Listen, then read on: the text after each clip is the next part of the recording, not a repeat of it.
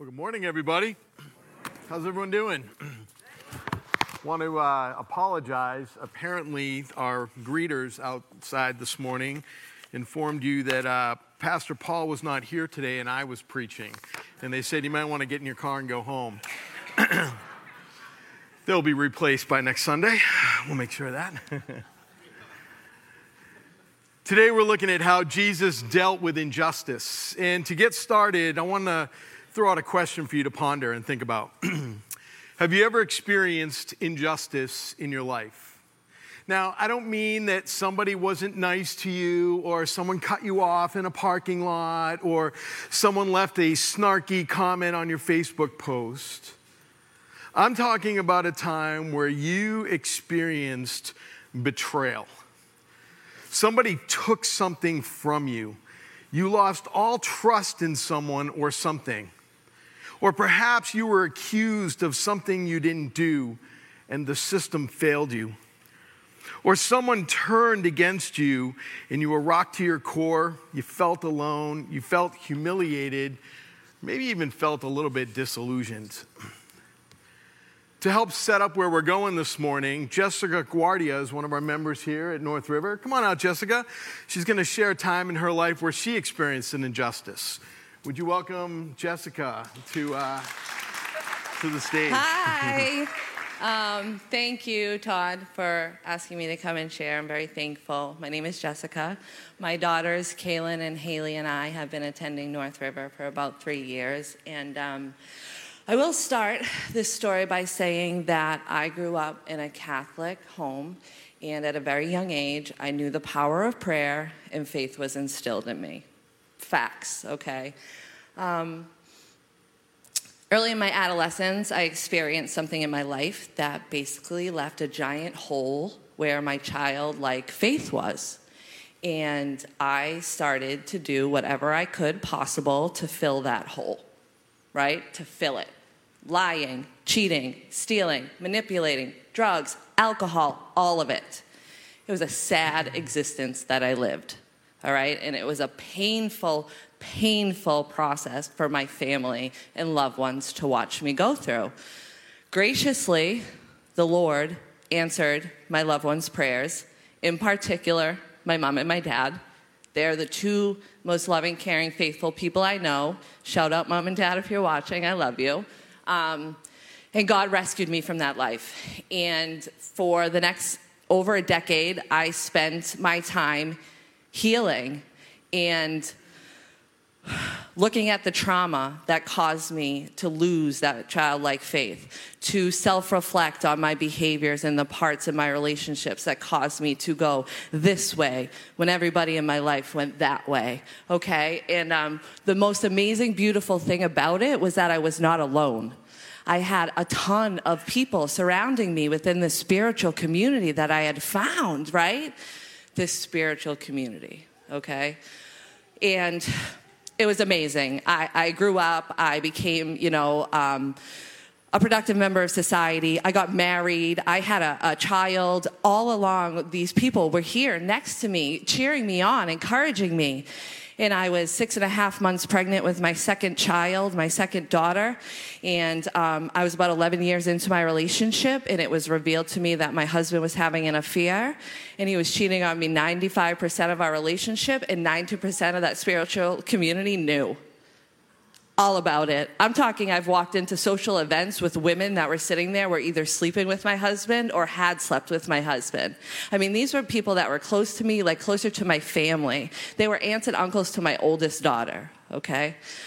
Talk about betrayal. Talk about humiliation. Talk about fear, insecurity, doubt, anger, rage, all of it. I felt it. I wanted to hit this broad with a baseball bat. I'm not kidding. Ask the people that were close to me. I really contemplated it. And I lashed out. I lashed out to all my family. Thank God. Thank God they loved me where I was at. You know what I mean? Because it was really hard to be very pregnant, raising a daughter, trying to figure out how you're going to raise 2 kids on your own and heal a broken heart. Right? Because naturally, to my parents, they think about the child, my babies. And of course, that is a natural thing. But in my brain, I'm like, well, what about me? I'm your baby. Help me. But they love me through it. They let me lash out. That spiritual community, I swore I'd never step foot in there. Forget all of them.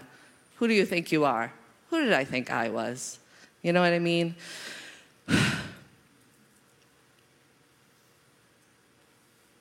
God set the stage, all right?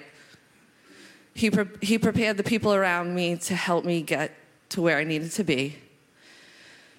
I was raising a daughter. She was 5. I was pregnant with a second daughter, right? So it came down to the woman that I wanted to be.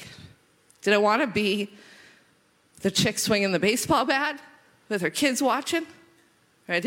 I want to be the woman that held her head high with dignity and grace. And I continued to go to that spiritual community. I didn't continue to go. God carried me. For when there was one set of footprints in the sand, it was then that I carried you. And I showed my face. But God also, that was preparation for me. That was preparation for me. Just like Judas's betrayal was preparation for Jesus on the cross. Because what it did was it put me in a position where at the end of the day, it was me, my daughters, and God. And God said to me, you are going to get to know my son. And that's how you're going to get the life that you deserve. And so stay tuned, I guess. I pray that I can continue to carry out God's will for me, and I can continue to carry myself with dignity and grace. So, thanks. Great job. Well done.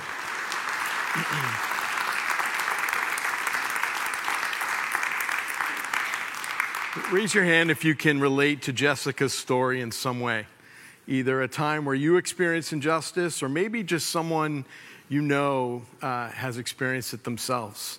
I'm sure we can all relate. Why? Because life is not fair. When we see or experience injustice, it is a sign that there is something wrong and broken in the world. It raises all kinds of emotions, that anger and that hurt, that sadness, that humiliation. And when we experience the betrayal of injustice, we'll typically respond in one or two ways. First, we want to blame someone. And if we're honest, we often end up blaming God. We ask, why, God? How could you let this happen to me? There have been many times where I've sat with someone whose hurt in their life has resulted in a hang-up about God. They will ask, how can I trust or believe in a God that allowed this kind of injustice in my life? This kind of questioning reveals the desire of wanting God to step in and intervene, but also the assumption that somehow God is responsible for what happened. The second way we often respond is that we want revenge. We want those who betrayed us to pay, right? And what does the world teach us? An eye for an eye. One of the most misunderstood, misquoted Bible verses in our society today. Or how about this? Stone Cold Steve Austin said, revenge is a dish best served cold. In the hurt and anger of betrayal, we believe that we will actually feel better when someone else has suffered more than we have for what they have done to us, right? What if there was a different way to deal with injustice? What if God was not the villain of our injustice, but the victor? What can we learn from Jesus about how he dealt with injustice? This is important to talk about today because it has eternal implications for all of us. Jesus fully understood injustice. He experienced the worst injustice ever inflicted on a human being. Let's look at his story found in Luke 22. If you want to follow along in your Bible, we're in Luke chapter 22, verses 47 to 53. Feel free to follow along on your phone if you have a Bible app, or we'll put it up on the screen for you. But here's the story. It says, while he was still speaking, a crowd came up, and the man who was called Judas, one of the 12, was leading them. He approached Jesus to kiss him, but Jesus asked him, Judas, are you betraying the Son of Man with a kiss? When Jesus' followers saw what was going to happen, they said, Lord, should we strike with our swords? And one of them struck the servant of the high priest, cutting off his right ear. But Jesus answered, no more of this. And he touched the man's ear and healed him.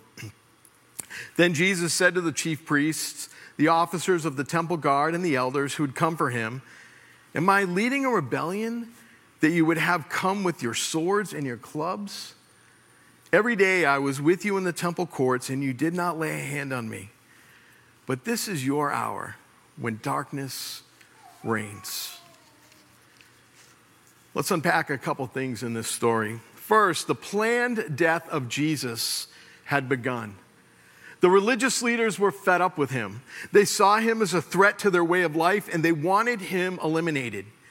So their plan was to arrest Jesus, put him on trial, prove him guilty by whatever means necessary, and ultimately have him crucified.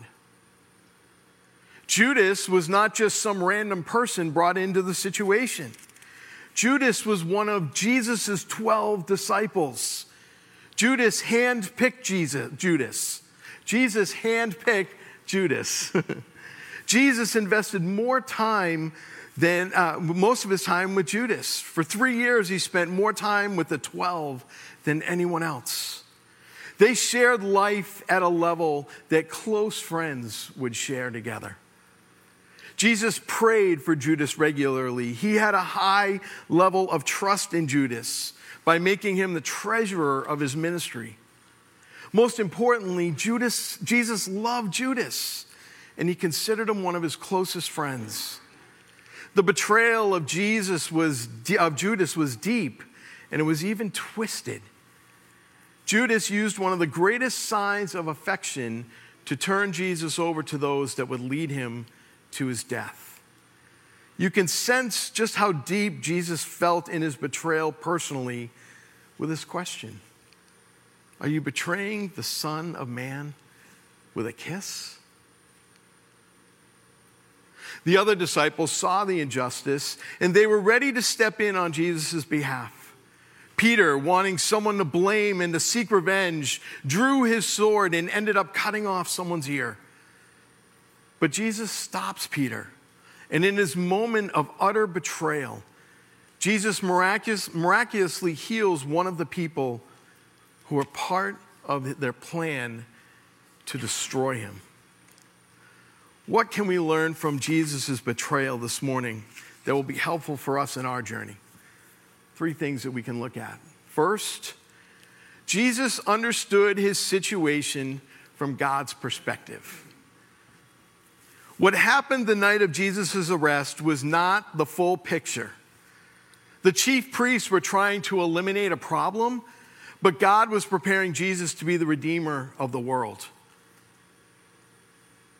The chief priests were focusing on a temporary problem to sustain their power and their control. God was focusing on saving humanity through the sacrifice of his Son. See, God was using this situation to fulfill a greater purpose of establishing Jesus as our living hope.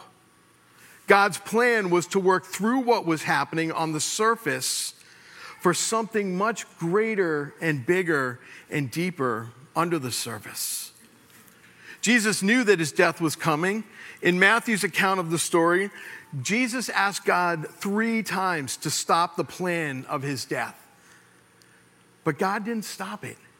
Why? Did God not care? Did God not love Jesus? Was God someone who took delight in what was about to happen? The truth is that it was because God cared for you. Because God loved you.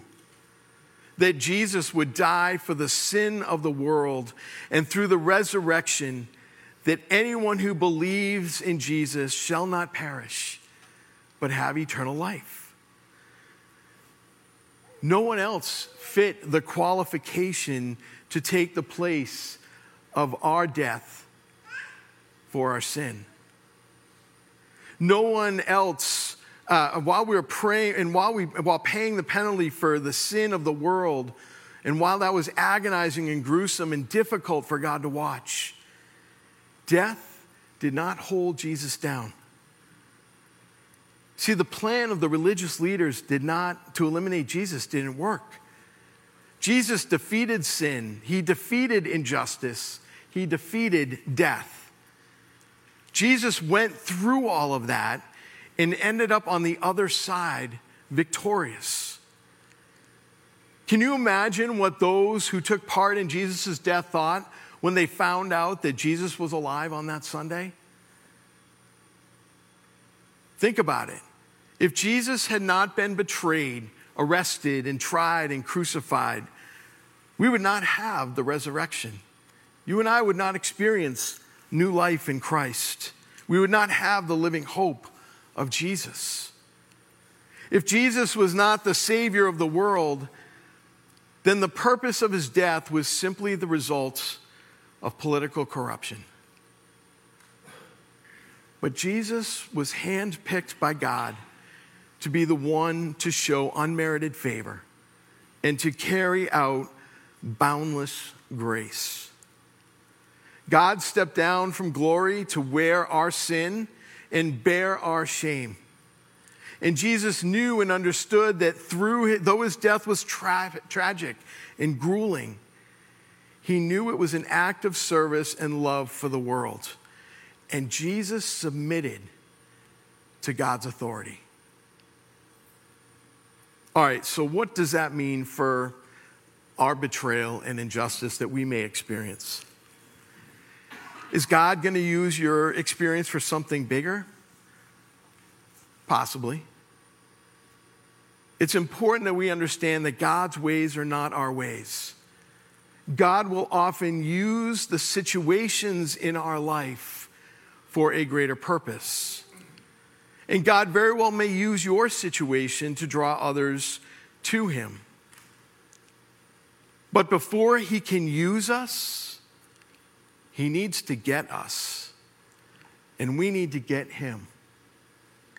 Not get you as in hunt you down, but to get you, to go out and rescue, to save you, to protect you, to get your attention, to get your focus, to get your heart, to get your trust.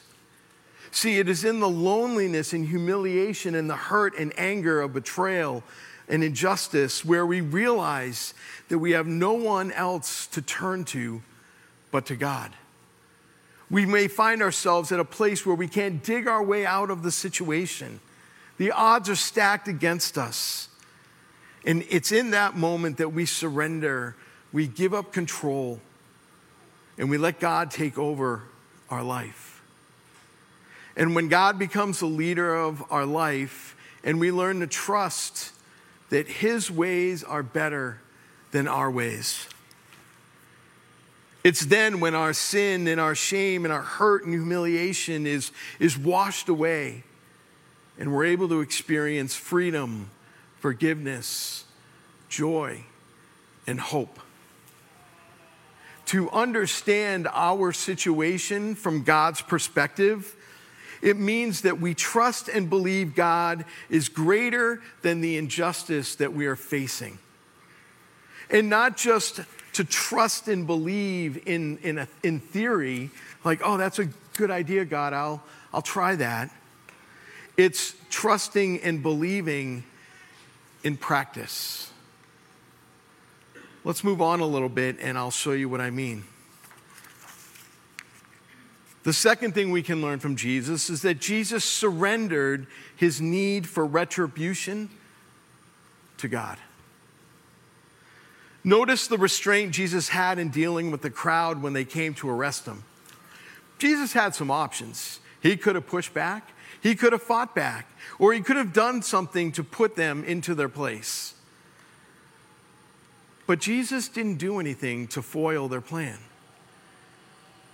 In Jesus' greatest injustice, he modeled what he taught about revenge and retaliation at the beginning of his ministry. Here's what we read in Matthew chapter 5, verses 38 through 42. You have heard that it was said, an eye for an eye and tooth for a tooth. But I tell you, do not resist an evil person. If anyone slaps you on the right cheek, turn to them the other cheek also.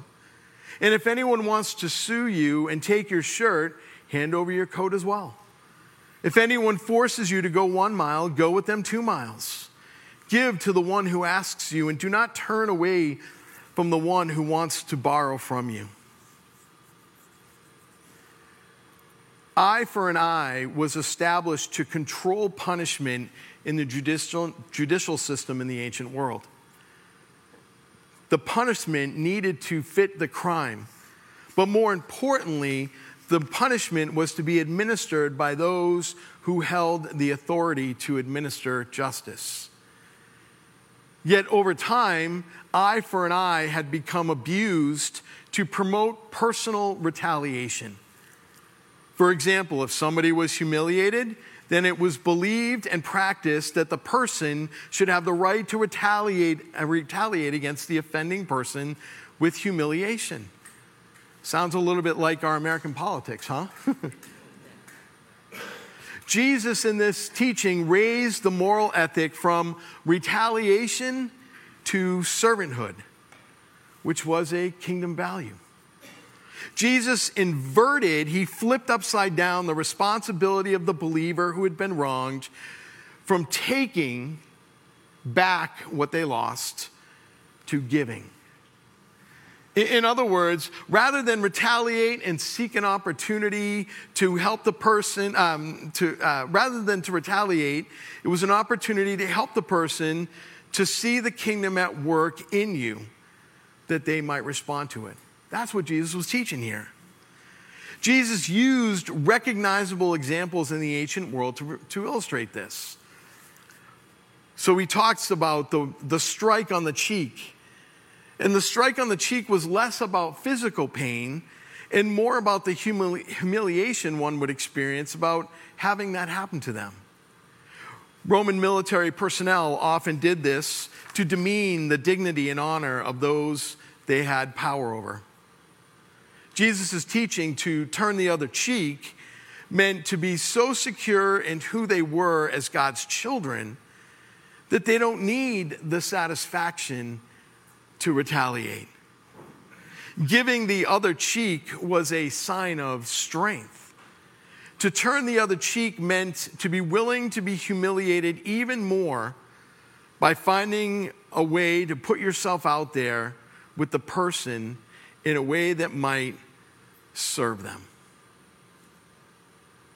Another example that Jesus used was that if someone forces you to go 1 mile, go with them 2 miles. This was a military scene of that day where civilians were often required to assist the military if asked. Jesus said, don't just fulfill your civic duty by going the 1 mile. Be willing to go above and beyond in service. And Jesus used a couple more examples here, but I think you get the idea. Let's roll back to the night of Jesus' arrest. His position was not to fight off the crowd or retaliate against what had personally been done to him. Essentially, in this moment, Jesus said, okay, I'll go with you and we'll go sort this out. No need for you to bring in the big guns. I'll go quietly without making a scene. Jesus had 2 plays here. First, if Jesus went along, he could plead his case, found to be innocent, and perhaps be let go, and everything would be over. If, however, this was the beginning of the planned death of Jesus, then by Jesus going, he was being obedient to God. Jesus was surrendering his need for retribution to God. And he saw this as an opportunity to give and serve by not raising up a rebellion. When we face injustice, one of the ways we operate from is a place of strength. It's to surrender our need for retribution. By doing that, we pave the opportunity to serve and promote kingdom values. Now, this does not mean that we roll over or we play dead or we become someone's punching bag. That's not what we're saying here. What we are saying is that it's an opportunity to defer to God, to his authority and his role in the revenge. Look at what the Apostle Paul wrote in Romans 12. He said, "Do not pay anyone evil for evil. Be careful to do what is right in the eyes of everyone. If it is possible, as far as it depends on you, live at peace with everyone. Do not take revenge, my dear friends, but leave room for God's wrath, for it is written, 'It is mine to avenge. I will repay,' says the Lord." Now, I know what some of you might be thinking, that this means that we should begin praying for God's retribution on the person who offended you. Oh Lord, please strike this person with hot oil and then may feathers fall on them. I mean, or may they fall in a ditch walking across the street and get run over. I mean, how you can fill in the blanks, right? We can get as sick and twisted as we want when we're talking about retaliation. But that's not what this means. It means that we confess to God our anger and need for retribution. It's asking, God, help me find a way to get past what this person's done, to serve them in a way that you might be at work in their life and they may come to know you. Wow. There's strength in that prayer. It's a powerful prayer. When we do that, it will open up our heart wide to opportunities to love and serve those who wronged you. Why? Because you are aligning your heart, you are aligning your attitude, you're aligning your will with God's will. I mean, there's nothing more obedient, intangible way to honor God and to live for God in a moment like that. Now, how did Jesus do that in all the commotion of his arrest that night? Here's the third thing we can learn from Jesus. Despite the betrayal of injustice, Jesus extended radical grace and mercy to his enemies. When Peter started swinging that sword around, he ended up cutting off the ear of one of the men who had come to arrest him, right? And while it is so subtle in the text, with everything going on, the text tells us that he touched the man's ear and he healed him. And that revealed Jesus' posture towards his enemies in that moment. This was the final miraculous healing before his death. All the other miracles and healings that were performed by Jesus were on people who were sick, who were dying, who were hurting, who were in need. They were people who came to Jesus for help. But in this healing, it was the healing of one of Jesus' enemies. Again, here is Jesus modeling what he taught at the beginning of his ministry. Here's what it says in Matthew 5. It says, "You have heard it was said, love your neighbor, hate your enemy. But I tell you to love your enemies and pray for those who persecute you, that you may be children of your Father, and you may be children in your Father in heaven. He causes the sun to rise on evil and the good, and he sends rain on the righteous and the unrighteous. If you love those who love you, what reward will you get? Are not even the tax collectors doing that? And if you greet only your own people, what are you doing more than others? Don't even pagans do that? Therefore, be perfect as your heavenly Father is perfect." See, it's not enough just to love and serve only those people who are like you or who you like. As followers of Jesus, love and service, grace and mercy must be extended to all. And this is a hard teaching because we regularly interact with people every day that we don't like, that we don't trust, who has betrayed our trust or maybe even taken advantage of us. Yet when we love others, we reflect the love that God has shown us. Friends, Jesus chose to extend mercy and grace to the very people who betrayed him. To the man who had cut off his ear, who had his ear cut off, he extended grace and mercy. To those who allowed Jesus to become a victim of injustice, he extended grace and mercy. Now, let me be brutally honest for a moment. Every one of us, each one of us, every person in the world represents the crowd who allowed the injustice against Jesus that night. What? Me? How? I wasn't even there. Jesus' death was not some random act of violence. His death was the substitute for our sin, for our penalty, for our death.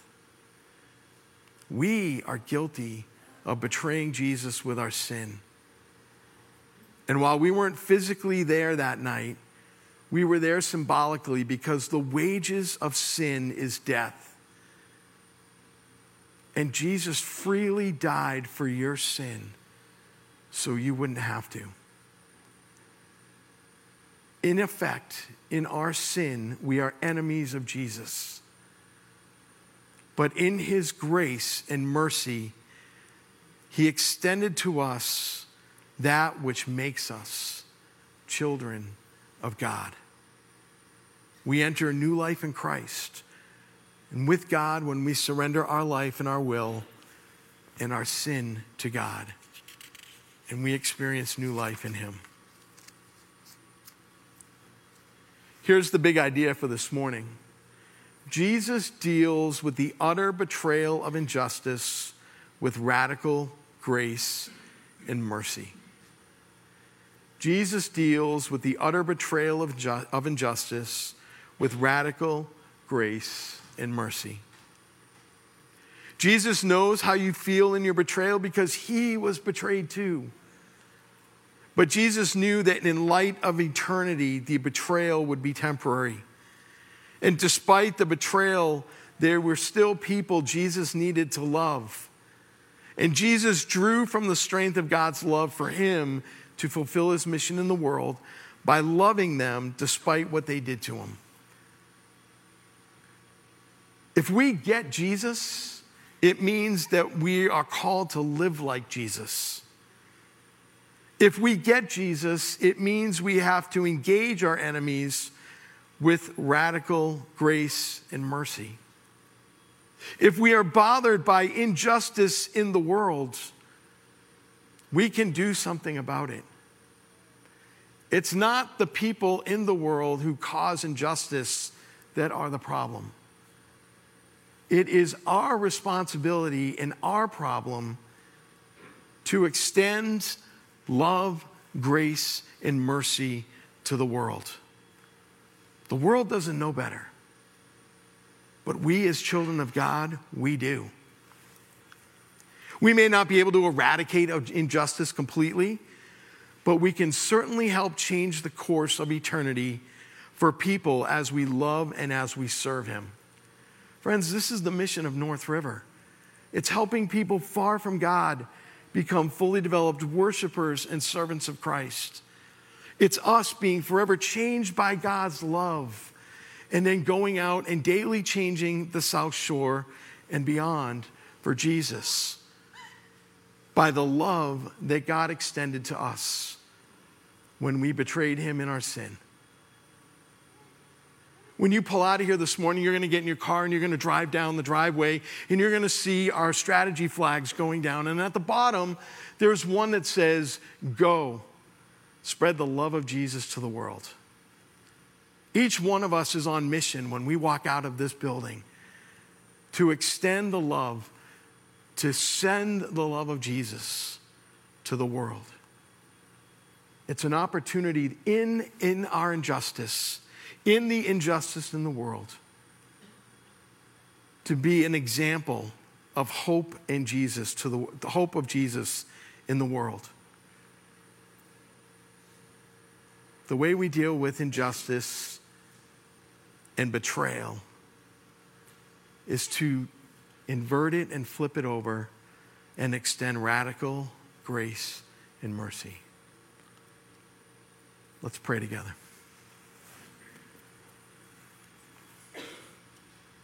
Gracious God, I'm sure there are people here this morning who have been hurt by injustice. And God, I pray you meet them in their darkest hour, that you give them healing. They trust you.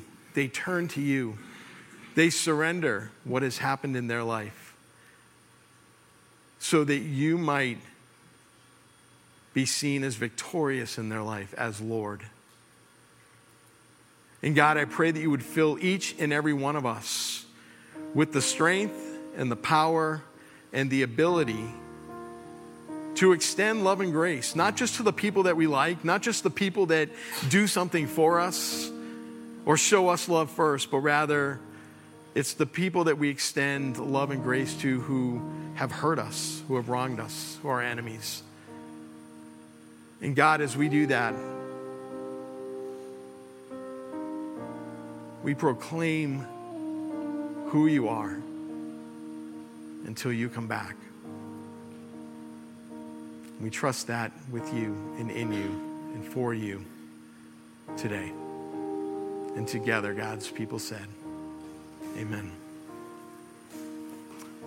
Hey, before we go, I'd like to share with you one quick staff update, and we'll end with our final song. I'm going to ask if Christiana McGovern can come up. Many of you know Christiana. She is our children's ministry director, and last September, she joined our team as our interim children's ministry director. And for the last 8 months, Christiana has done a fantastic job. Really. She came in at a time where we needed to provide a little bit of stability. We needed to build some teams and work on some areas. And Christiana came in and basically said, "What can I do to help?" And didn't just ask what she can do to help. She challenged us to hire her. I remember in the moment that we were talking, and I said, "Well, this is your first job and first ministry job?" And she's like, "Yeah." She's like, "Well, she said to me, how old were you when you had your first job?" I was like, 26. And she's like, "Well, guess how old I am?" 26. I was like, touche. Christiana has enfolded into the staff.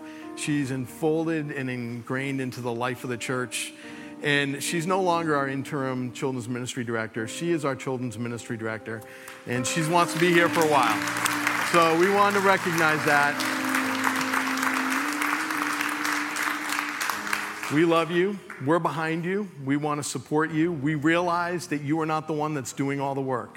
You're equipping us to do the work of children's ministry. So if God is working in your heart and you want to serve and you want to help and you want to make a difference in the lives of children, come talk to Christiana. She'll be happy to help train you, equip you, and coach you and put you in a role that you will love to serve. Amen? Amen.